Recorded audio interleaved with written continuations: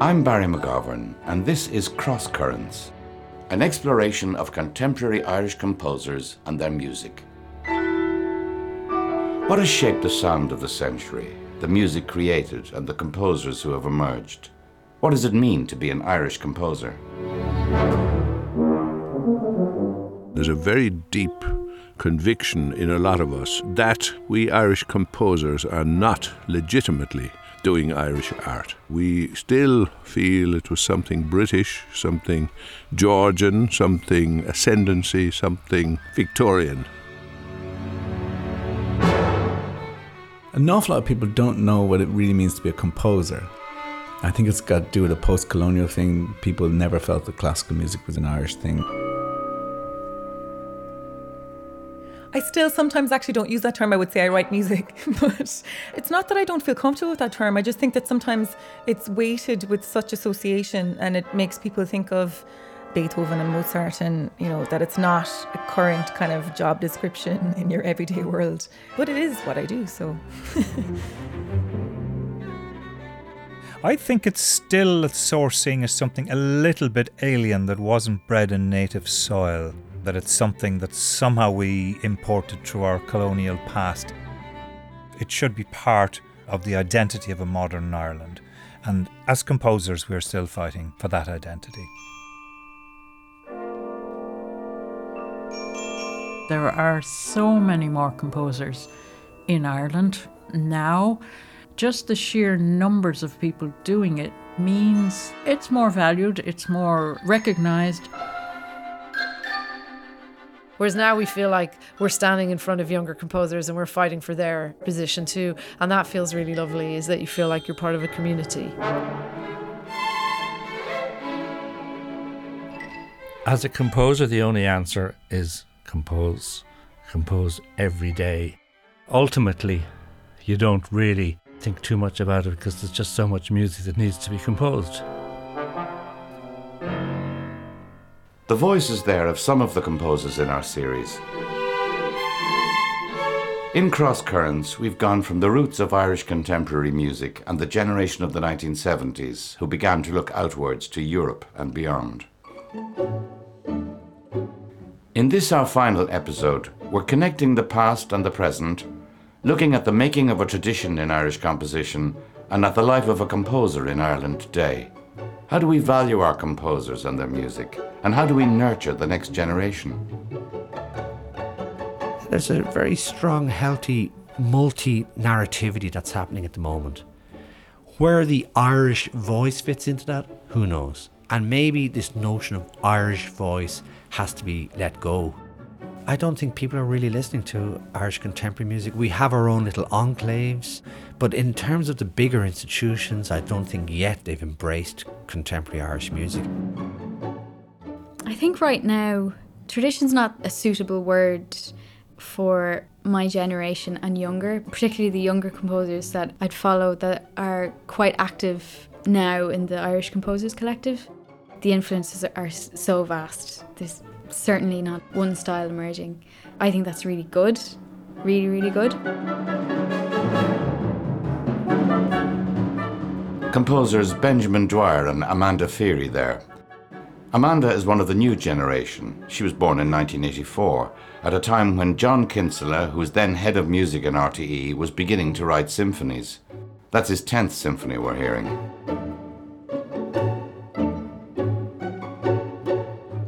Amanda's completing a PhD in composition at Princeton University. She got switched on to composition when she took Donncha Dennehy's classes in Trinity College, Dublin. If I was writing for an instrument I wasn't familiar with, I liked the focus, I liked discovering what that instrument could do, listening to repertoire of that instrument that I hadn't heard before.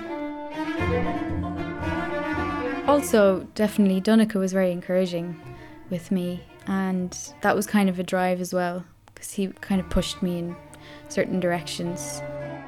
I never, at that point, was thinking career. That's On Shuffle, Amanda Feary's piece with Crash Ensemble, the ensemble created by Donncha Dennehy, Andrew Sinnott and Michael Seaver in 1997. Feary says that being away from Ireland in New York allowed her to see contemporary music in Ireland afresh. I kind of looked at Ireland in a way where I suddenly realised how rich it is in styles and how diverse it is, and thinking for such a small country there's so many composers working in so many different fields, and it's not just one sound, it's not one colour or musical language, and how open it is.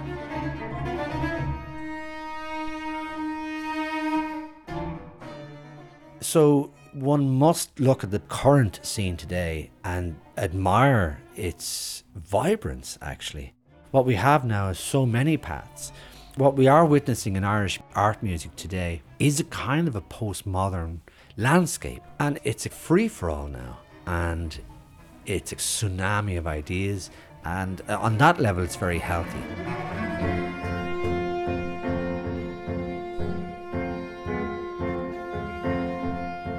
Benjamin Dwyer there. He's Professor of Music at Middlesex University.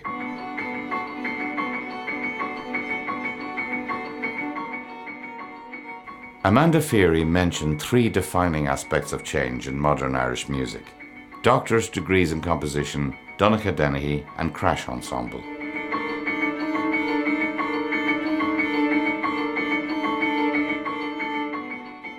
Like Gerald Barry from the generation before him, Dennehy decided he was a composer from early on.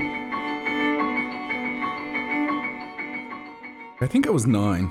I'd only just started music and instantly I wanted to become a composer, yeah. And so what I used to do was I had a tape recorder and I played the recorder. So I think literally by my second lesson I decided I'd be a composer.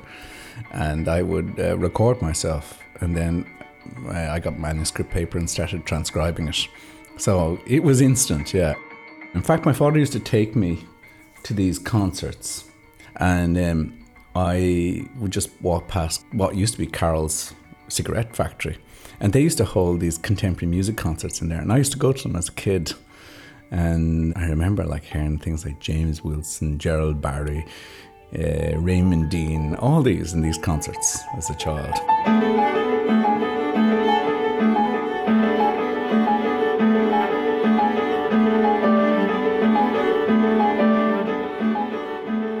In 1988, when Dennehy was 18 and exploring David Bowie in equal measure with Steve Reich and Philip Glass, Gerald Barry's work Chevaux de Frise premiered at the BBC Proms.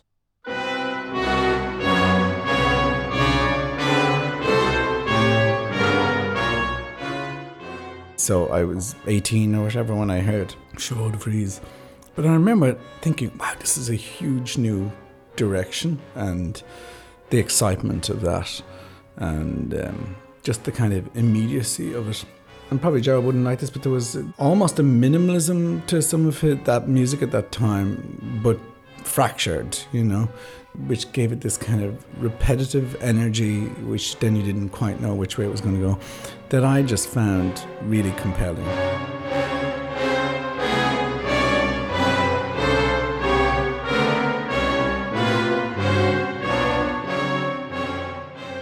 So the pieces I remember from being a kid really were like Stravinsky having a huge impact on me, a few things by Stockhausen.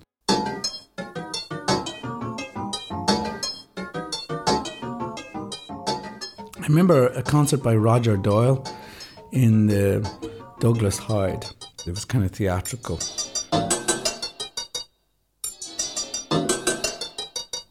I remember thinking, that really, I thought was a very powerful piece.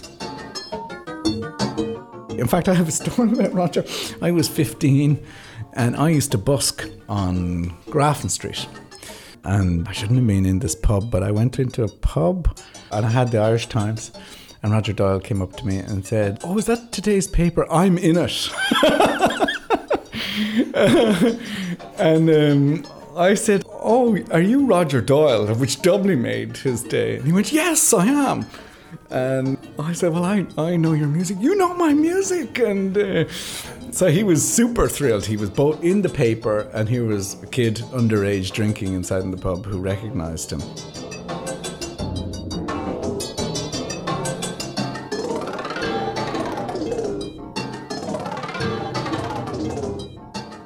And that's Syriza 1, the Roger Doyle piece The Young Dennehy heard in 1985. And of course, later then, when I came back and set up Crash, of course, it was interesting then to meet all these composers.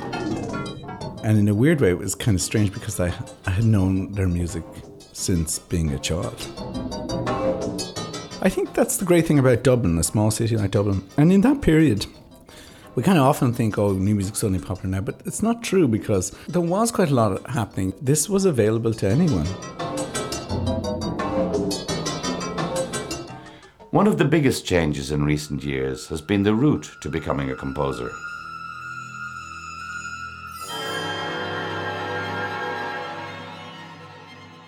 There are far more university and third level courses generally available where composition is a key element.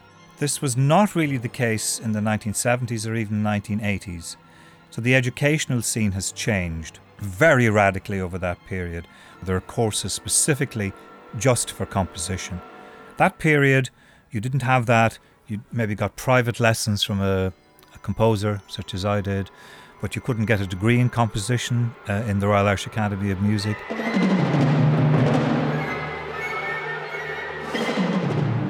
The Limerick-born composer John Buckley there, and that's his Symphony No. 1 we're hearing.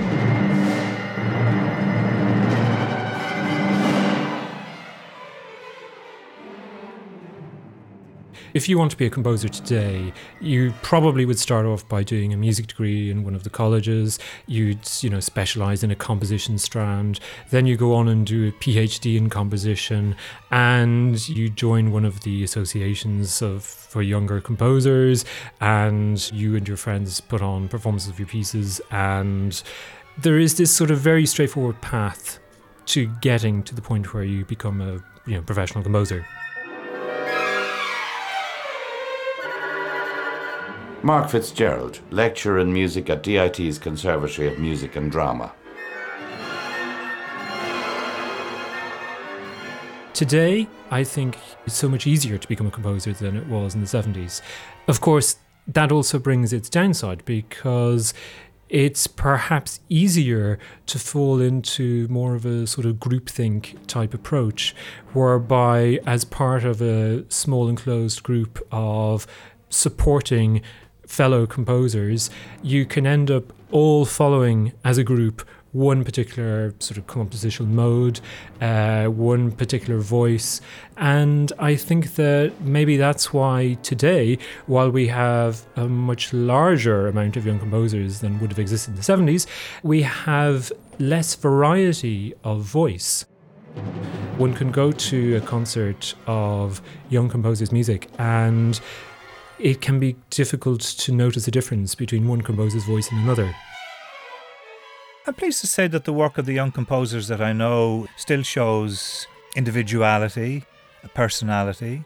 Even if they have been studied with the same teacher on the same course, they're not necessarily all emerging with the same voice. That can't be said of everywhere in the world. I have attended many international contemporary music festivals. I can almost tell with which teacher a certain young composer has studied, because it's a stamp of the style. And I think that's not a good thing.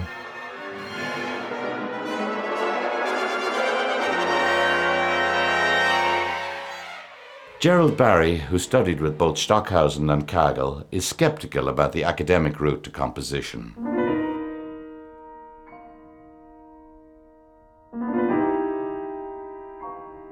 I was quite struck actually reading Raymond Dean's wonderful memoir, how similar his and my backgrounds were. I mean, coming from small rural places, knowing nothing, and discovering things, and the same thread of passion.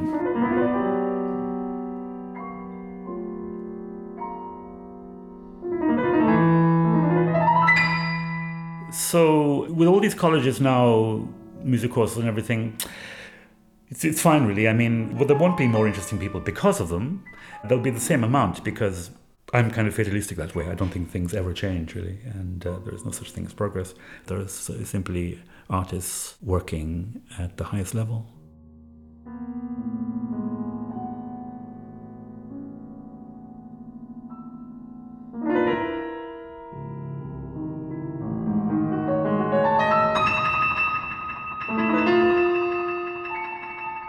I'm always struck by the fact that when I meet somebody nowadays and say, "Oh, are you a composer?" the answer is usually, "Oh yeah, I'm doing my doctorate in the University of so-and-so." To which I'm always tempted to say, "Well, I didn't ask you that. I asked you, are you a composer?"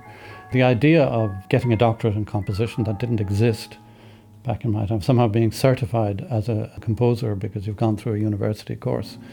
And this nowadays, that's not just in Ireland, this is universal now. This is very largely how composers' careers are made.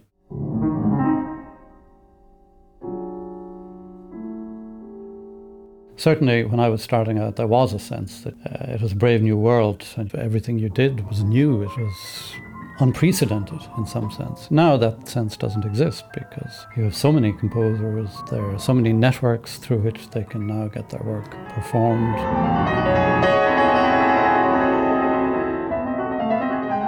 Raymond Dean there, and that's his recent work Minerva's Owl from Noctuary Book 1 with Hugh Tinney performing.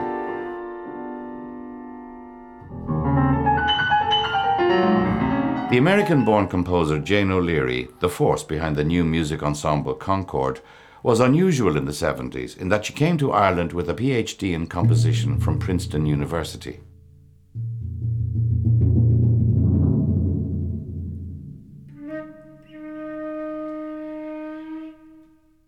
Actually, when I was doing my degree in Princeton, I think maybe they were one of the few universities that offered composition. It was really a brand new subject for teaching. But now you can't expect to do it or be successful if you aren't enrolled in an education program. So maybe that's one of the big changes over the 40 years or so.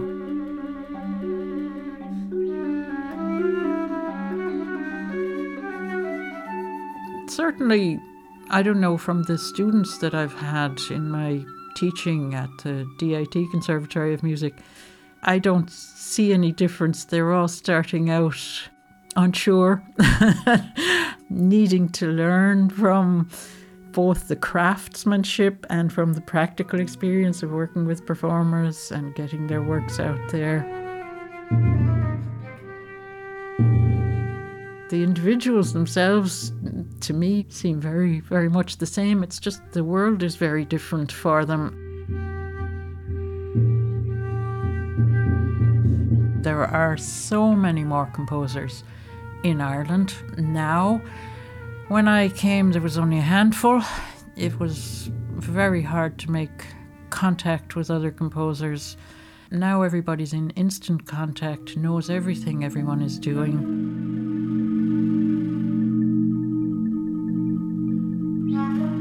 And that's Jane O'Leary's piece, Silenzio della Terra.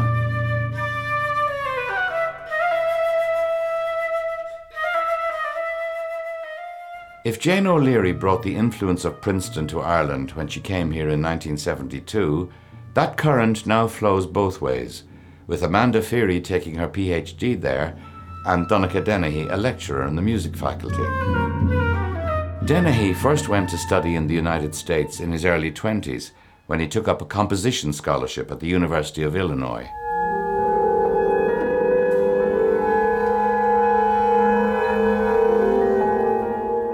I really didn't have an idea what Illinois was like. I probably would have preferred, to be on one of the coasts, but that was a really happy accident in a way because it was an incredibly experimental department with 12 composition professors. And it was like nothing I had been at before. And it was like a huge exposure, almost to stuff I hadn't really considered since my being 12, 13. Yeah, I loved it.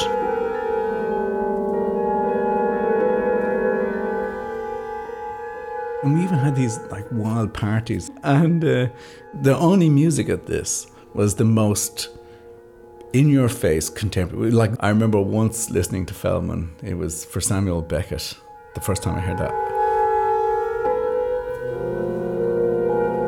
That party had gone on a bit too long, and I remember thinking, will this piece ever end?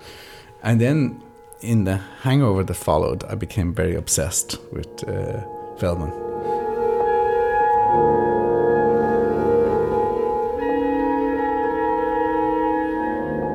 So I do remember it being this amazingly positive period of discovery.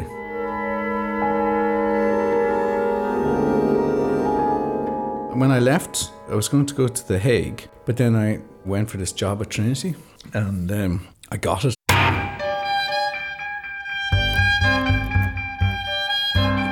And that was just intense, suddenly, to be kind of working in this environment where everyone was looking to you for stuff. And I never finished the doctorate then, and I had set up Crash.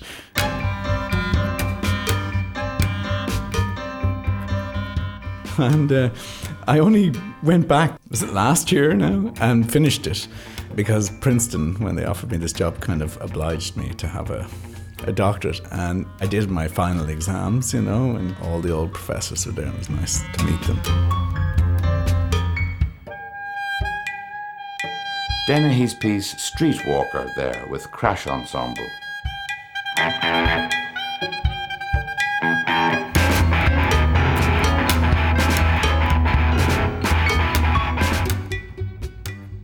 I think there's been an epic change in the last 10 years, and I think the Crash were really important, the Celtic Tiger, and also the Crash after the other Crash, Crash number 2.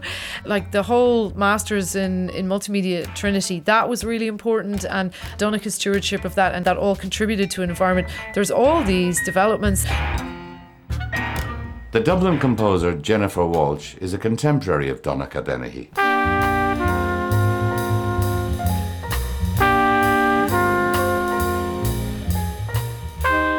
I mean, if you talk to any composer who was born in the 70s in Ireland, what they're all going to say is we had no money and there was no internet. So the soundtrack that I had access to, a lot of dubbed cassettes that, you got from your friends, but also weird random stuff in that, like, we had my dad's record collection, but that had like Bill Evans and Miles Davis and a lot of modern jazz quartet. He was really into that.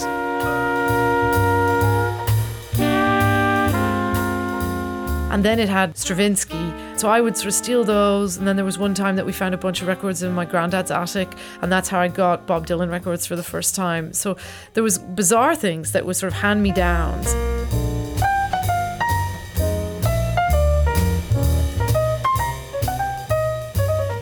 Walsh was a trumpet player in the Irish Youth Orchestra, but she says she was always writing. She studied composition with John Maxwell Geddes at the Royal Scottish Academy, with Kevin Volans in Dublin, and graduated from Northwestern University Chicago with a doctoral degree in composition in June 2002. It was while she was in Chicago that she began to use her voice and to improvise. Right from the get-go, I was doing extended techniques. That's what I did from the first time I opened my mouth as a vocalist. Like Amnon Volman, who was my teacher in Chicago, who's very dear to me. And the first lesson that I ever had with him, he said 2 things. He said, I want you to come back next week and I want you to write some pieces for Person. And he said, and the other thing I want you to do is go and listen to some Meredith Monk.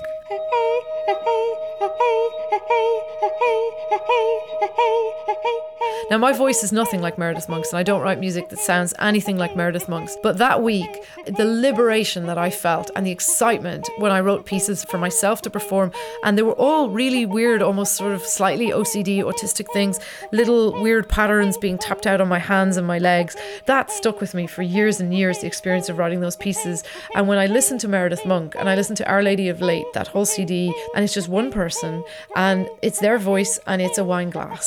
And I was like, self-sufficiency, autonomy, agency, that's what I want. And I just knew that's what I wanted.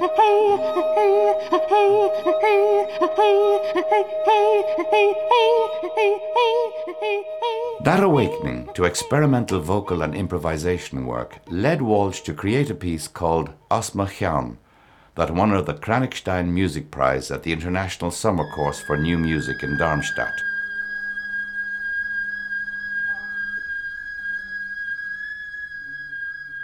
And it was written out of that practice, thinking of what I'd been learning my voice could do in these improv sessions.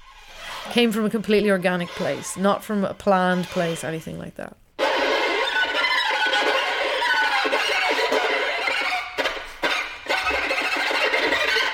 It did change things very much because all of a sudden it led to me doing a lot more work in Germany. And maybe it was the prize, maybe it was the performance, maybe it was a combination of both. And then each time I would do work, that would lead to a new opportunity.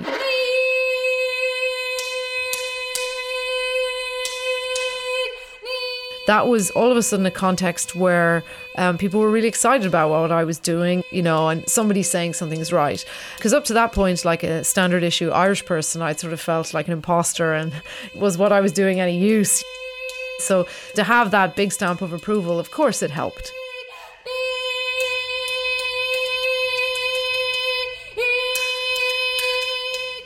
The music directions Dennehy and Walsh took were as diverse as those taken by Gerald Barry and Roger Doyle the generation before them.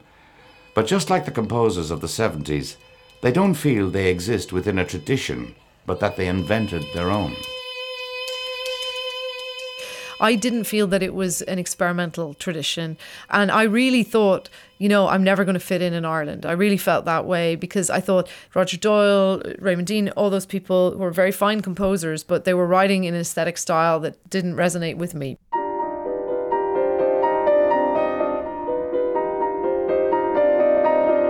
Yeah, I don't know if you can say that there's a real tradition, because the thing is that many of the older generation of composers didn't really teach here.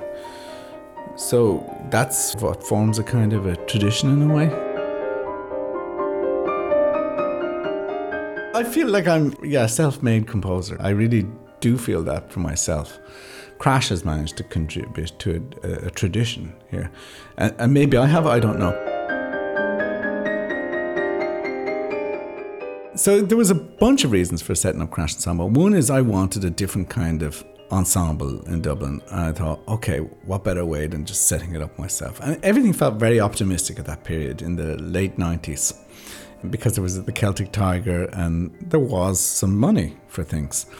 But I was also interested in a kind of concert experience that was less stuffy, for want of a better word, less kind of classical, where you could have amplification, you could play with the notion of amplification.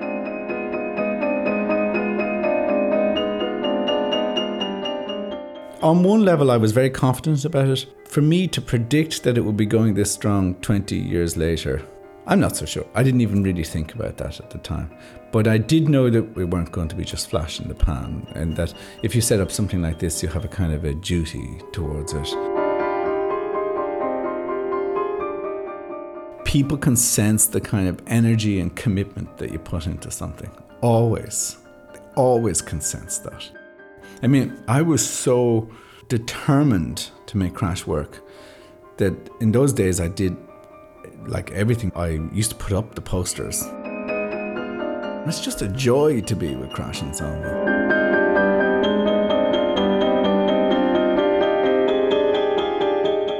And that's Donnacha Dennehy's piece Reservoir we're hearing. Dennehy, through both his work at Trinity College Dublin and Crash Ensemble, is credited as a significant influence by many of the next wave of composers, including Linda Buckley and Garrett Scholdice. Buckley had been studying with the music pioneer Mel Mercier at University College Cork.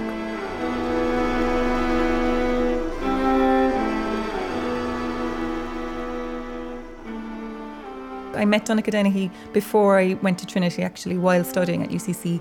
He came to do a concert with the Crash Ensemble, and they were very new at that time. They had just been set up, and I was really struck by his approach as well to music, and in a way, almost from Mel, a sense of a joyous energy about it, that it was something to be really excited about. The year before I started my degree in Trinity, I attended the Irish Composition Summer School, and everyone was talking about Donnacha. His reputation preceded him, and his music and the work of Crash Ensemble was sort of in the air. At that point in my undergraduate degree, I started organising concerts with Benedict Schlepper Connolly, and we were both involved in the Young Composers Collective at the time. And from there, we started to grow Ergodos.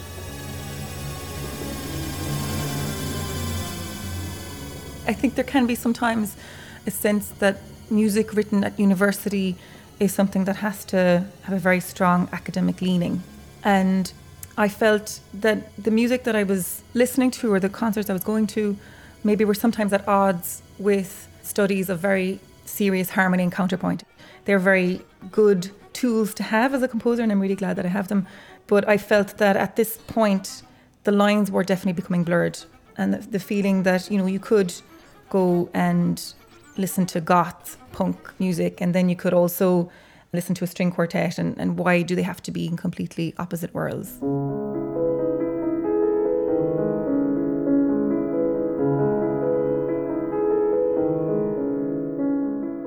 Around about 2005 or so, I started to get involved in the Young Composers Collective, which was sort of beginning at that point. Dave Flynn had wanted to start something for composers to make opportunities to have their own music performed, and there were a bunch of us that were involved in that.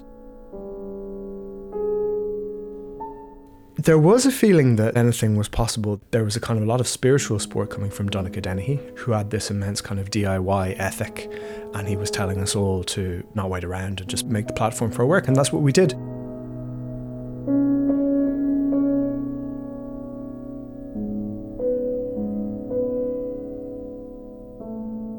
For composers like Buckley and Shouldice, contemporary music has no barriers or boundaries.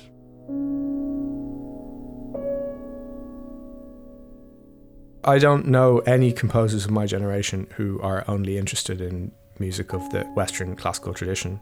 I mean, none of us are only interested in that music, None of us are purely referring to our Sciarrino or Berio, we grew up listening to whatever, the pop music of the 90s. A lot of the conversations we're talking about Kanye West or talking about Beyonce or whatever, and that stuff is as relevant to us as Arvo Pärt or Feldman or whatever.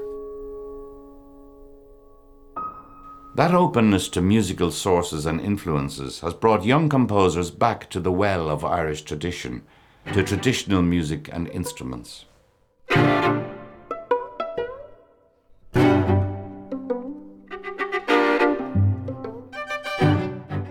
I guess the first significant piece I wrote, really where I went for an Irish sound, was the string quartet, the Cranning.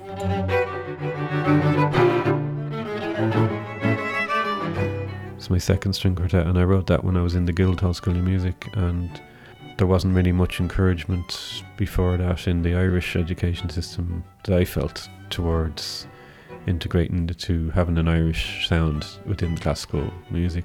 But when I went to the Guildhall, I presented some ideas to my teacher there, Malcolm Singer, and he really encouraged me, and he explained it in quite a straightforward way. He said, I'm Jewish, it's my culture, I'm also English. I'm not going to deny either.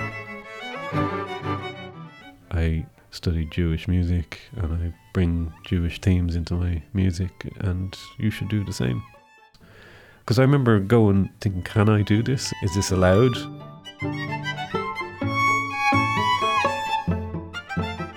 Dave Flynn is a Dublin composer who crosses genres. Garrett Shouldice mentioned him as a founder of the Young Composers Collective. Like Roger Doyle before him, as a teenager, Flynn mixed popular music with contemporary classical. Flynn studied at the DIT Conservatory before becoming the first Irish person to be accepted to the Masters in Composition at the Guildhall School of Music and Drama. Going away is a really good thing for perspective, because people in another country don't have the same kind of prejudices that people have in Ireland, even in England. I had just kind of finished the first movement of the string quartet, which is called Slip. It's mainly based on the slip jig rhythm, but it goes off into all sorts of other influences. And the guy I got to meet was Howard Skempton, who's very well known. And I presented him nervously with the score, and he started looking at it, and he opened it, and he's like, oh wow, I love this. Straight away, he's like, oh, this is great.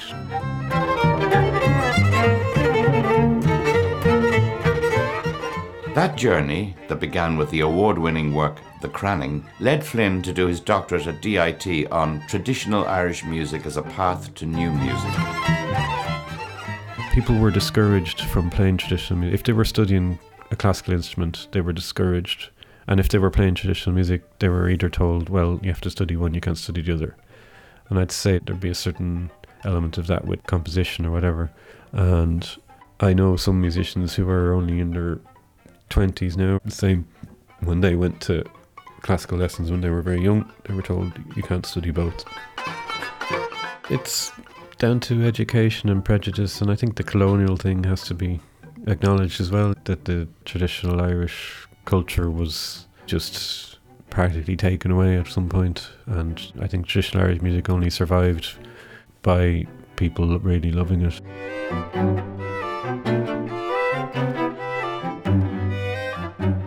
It seems we've come full circle from our first episode, as this tension in the relationship between Irish traditional and classical music was foreshadowed by Sean O'Riordan and his struggle to integrate both cultures in his work.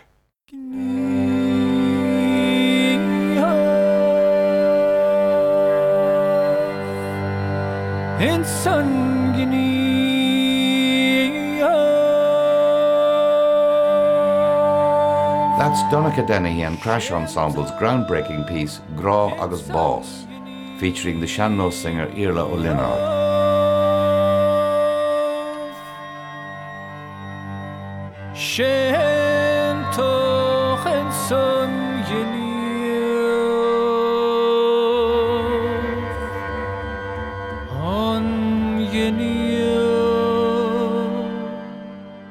Both my parents came from Kerry, so I had this kind of Kerry influence on me, and we used to always go to Kerry on holidays. And my mom's parents in particular used to host these all-night parties. They were amazing, where everyone would come from the locality and sing and say poetry, and that kind of stuck with me as well. I loved those events. And my father's mother had been a traditional fiddle player. They came from the Sliabh Luachra part of Kerry. So I didn't grow up with classical music at all. And also the stuff I did with Iarla, and that still has an impact on my music, you know, it's the Sean-Nós thing. Like, you could think of Sean O'Riordan, but I was not following Sean O'Riordan in that regard at all. I was coming at it, like Iarla said at the start, when he didn't really know what the fuck I was doing at all, that I was coming at it like an alien.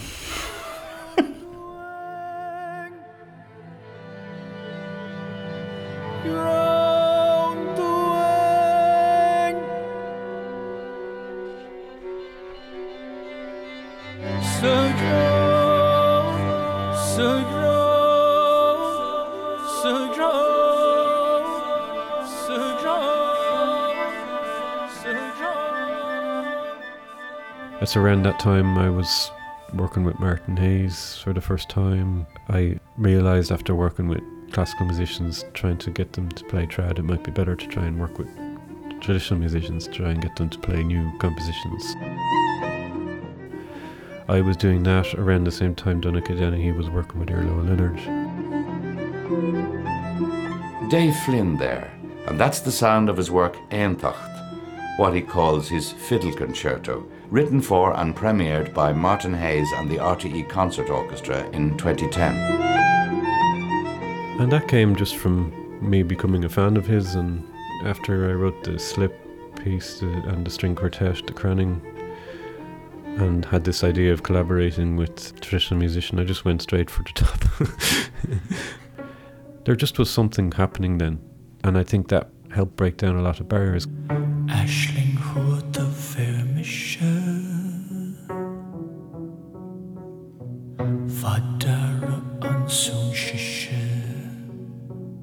In recent years, it's getting into the mainstream more and more. Like, you wouldn't call the Gloaming a classical group, but they certainly bring in elements from classical and traditional and New York. And they're creating a sound which has now gone global and popular, you know. I would say that that is as a result of that period when different people were collaborating.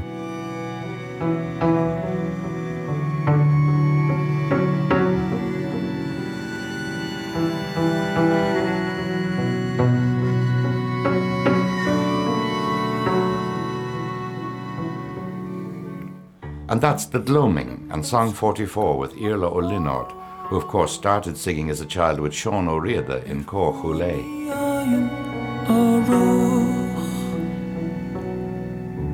Mar chuan ar hoppad Linda Buckley's roots are also the traditional music and song of Cork, but she has an affinity with Iceland. It's an inspiration to her.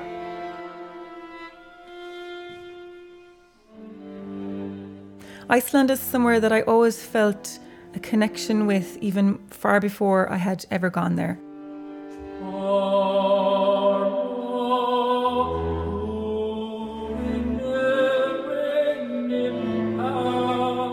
It was while on a residency in Iceland she began a song cycle for Iarla Ó Lionáird.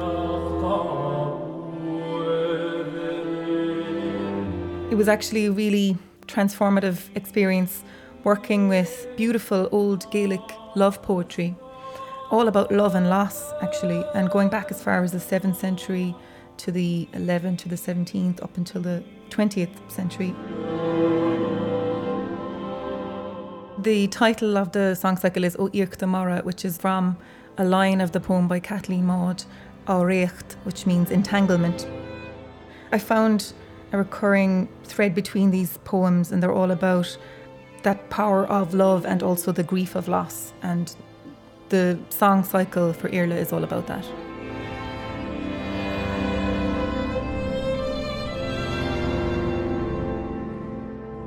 This connecting of the past and the present, the historic story and language of Ireland blending with other global influences, is a recurrent theme in new music today.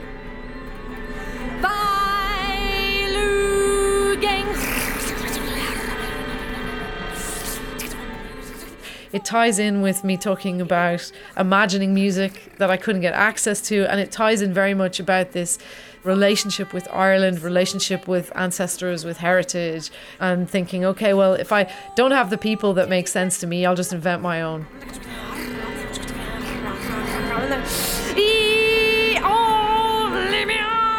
Jennifer Walsh's work, the Aisteach Project, Historical Documents of the Irish Avant-Garde, playfully reappropriates Irish tradition by reinventing it.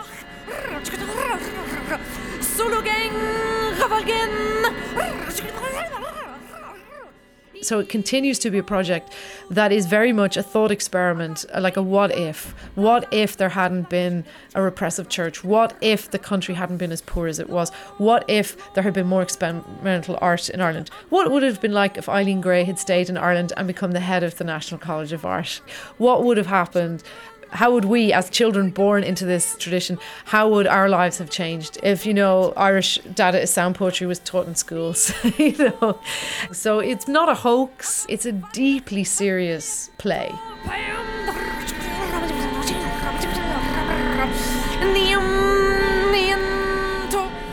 Jennifer Walsh, like Roger Doyle, experiments with sound in a digital age. Computing and the internet have not only changed the process of composition, but how music is accessed, shared, and created.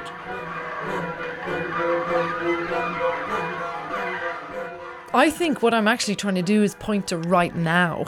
Like when I'm using technology, it's about trying to say this is happening right now. This is the way that we use these things right now. When we talk about technology and music, there's several different things we can talk about. Like early computer music, we can definitely say that involves technology, but that has nothing to do with social media or the network culture or the condition that we live in now. The way we talk about our lives are all informed by this, and I want to try and pay attention to that. So that's what I'm trying to do in quite a few of my pieces, and they are being made in an environment where there may be very little technology on the stage. There might be just a projector and a film, but like my piece Durdán for the Quiet Music Ensemble, even though that piece is about Caoimhín Brannach and Pádraig Mac Giolla, and it's two old dead fictional Irish outsider artists, and I'm talking about stuff that ostensibly happened in the 50s, that piece for me is a post-internet piece because it's about the archive opening up and having access to all these memories and people being finally able to pull up these things which they feel like make sense of their lives.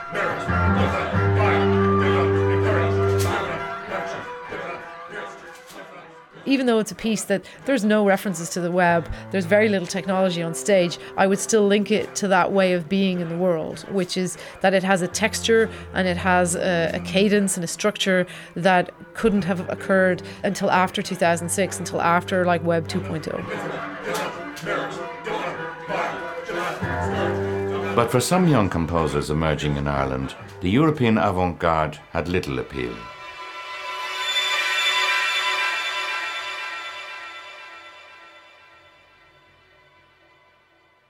It seemed to me that a lot of contemporary music in Ireland was very influenced by serialism. Now, I hadn't heard a lot of Donica's music at the time, but say with Gerald Barry's music or Raymond Dean's music, it was very influenced by the European avant-garde.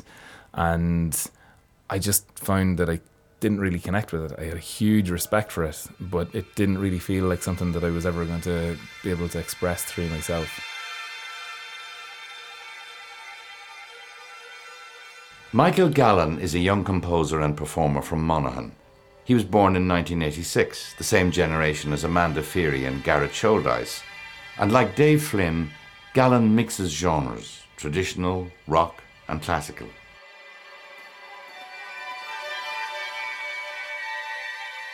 An awful lot of the reason for doing music was that I had a gift for it and that everybody else did it in the family. And, my mother would have been driven to have us all play the piano and would have sat with me practicing and that kind of thing, but I didn't love it.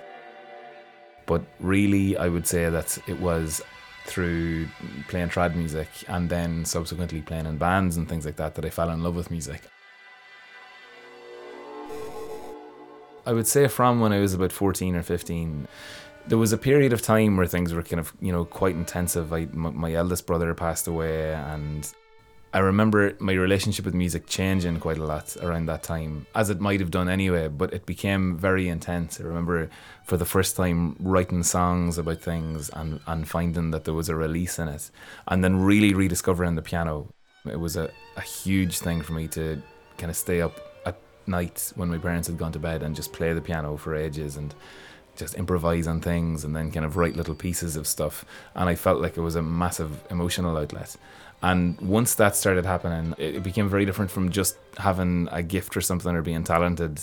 It was really opening a door into an entirely different relationship with myself and with the world. And I think once I started feeling that was there, it just wasn't going to be possible to do anything else.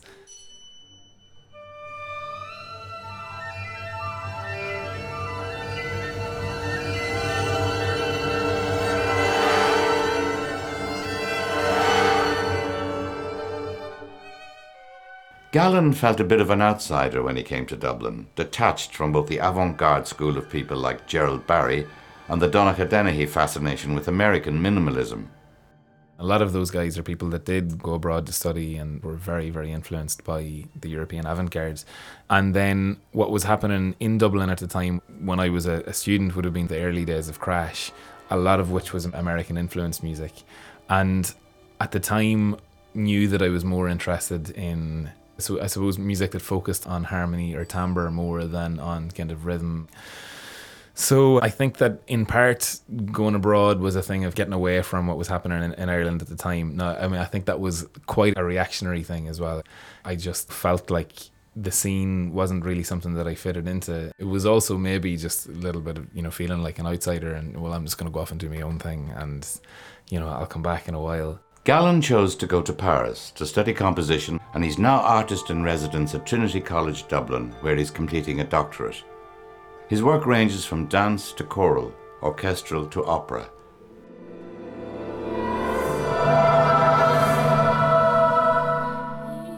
And that's part of his orchestral suite, Wild Stories, performed by the RTE Concert Orchestra for RTE Lyric FM series on Oscar Wilde.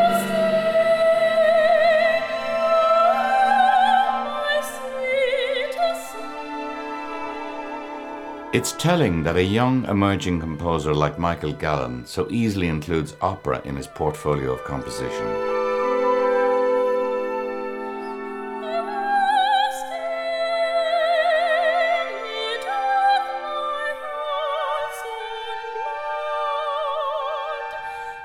In looking across Irish contemporary music in the last 40 years, perhaps one of the most striking changes is in opera.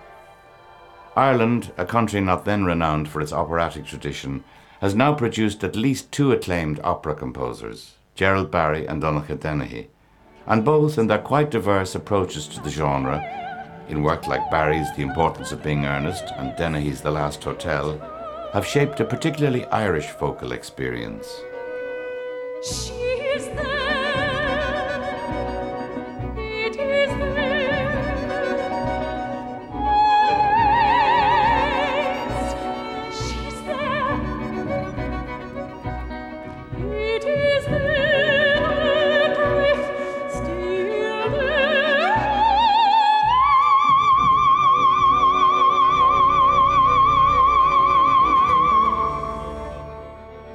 Dennehy's The Last Hotel.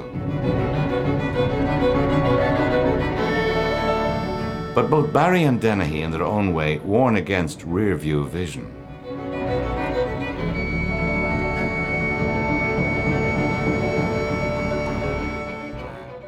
One of the great things you have to remember is that we have a tendency to distort. So nearly always people think of the time when they were in their 30s or whatever as being the great golden era. I'm very wary of that kind of way of thinking. And by the same token, to say everything is much better now is also something that, well, I really need to be a historian and evaluate everything to see. But there is a real energy here still. So the only positive side about more activity, say in Dublin, in new music would be it makes it easier for young people who discover that they're wonderful suddenly, for them to appear and be visible. What else? My name is Ernest in town and Jack in the country. You are a secret Briest. Briest? What do you mean, my pun? Briest? Why are you Ernest in town and Jack in the country? Who is Cecily? So you can just simply try and do something that will wear well over time, that will have some mystery in it, which is sewn into it in some intangible way, which will be timeless. And that's what makes the music of, say, someone like Schubert so timeless, because it has this mystery in it, and that mystery can never be fathomed or solved. Never simple, modern life would be very tedious if it were. Either in modern literature, a complete impossibility. That mystery that can never be fathomed or solved. And that's Gerald Barry's The Importance of Being Earnest. You are one of the most advanced boundaries. So, in the end, as always, it's the music that matters and may endure.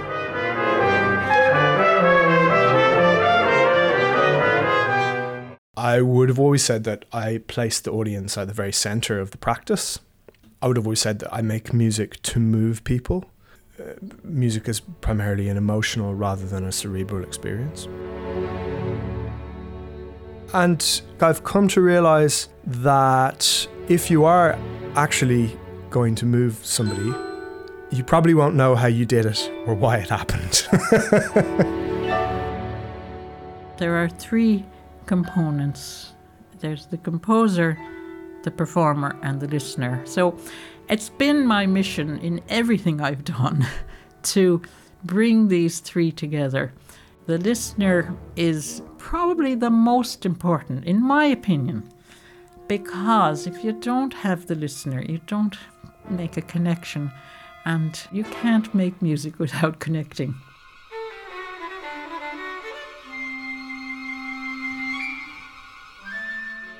You see, in the heel of the hunt, you can't write for anybody. You can only write what you want to write. And if you specifically write for a particular audience, say, you're never going to get it right. So I'll divide my time either between pushing the work forward with new creativity or going back over passages and filling them out. Some days you sit down there and stare at the wall. And some days I'd come up absolutely banjaxed after writing about 10 pages without knowing that was going to happen. So there's no easy way to create anything, I suppose. But it's hugely rewarding and it's a way of life. Garrett Shouldice, Jane O'Leary and John Kinsella are there. Jennifer Walsh and Shouldice, as contemporary composers writing in the midst of all these currents of influences, are optimistic about the future for Irish composers. Yeah, I think it's fabulous. The scene seems to be quite rich. Yeah, I mean, I think it's always economically hard to be an artist or to be a composer, no matter where you are.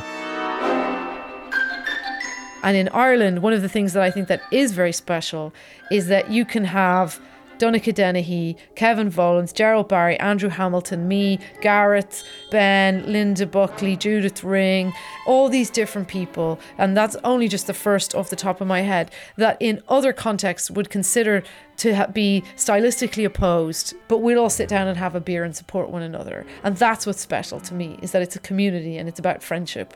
And aesthetics can be wildly variant, but everybody's still saying, oh, I liked your piece, and trying to listen to one another.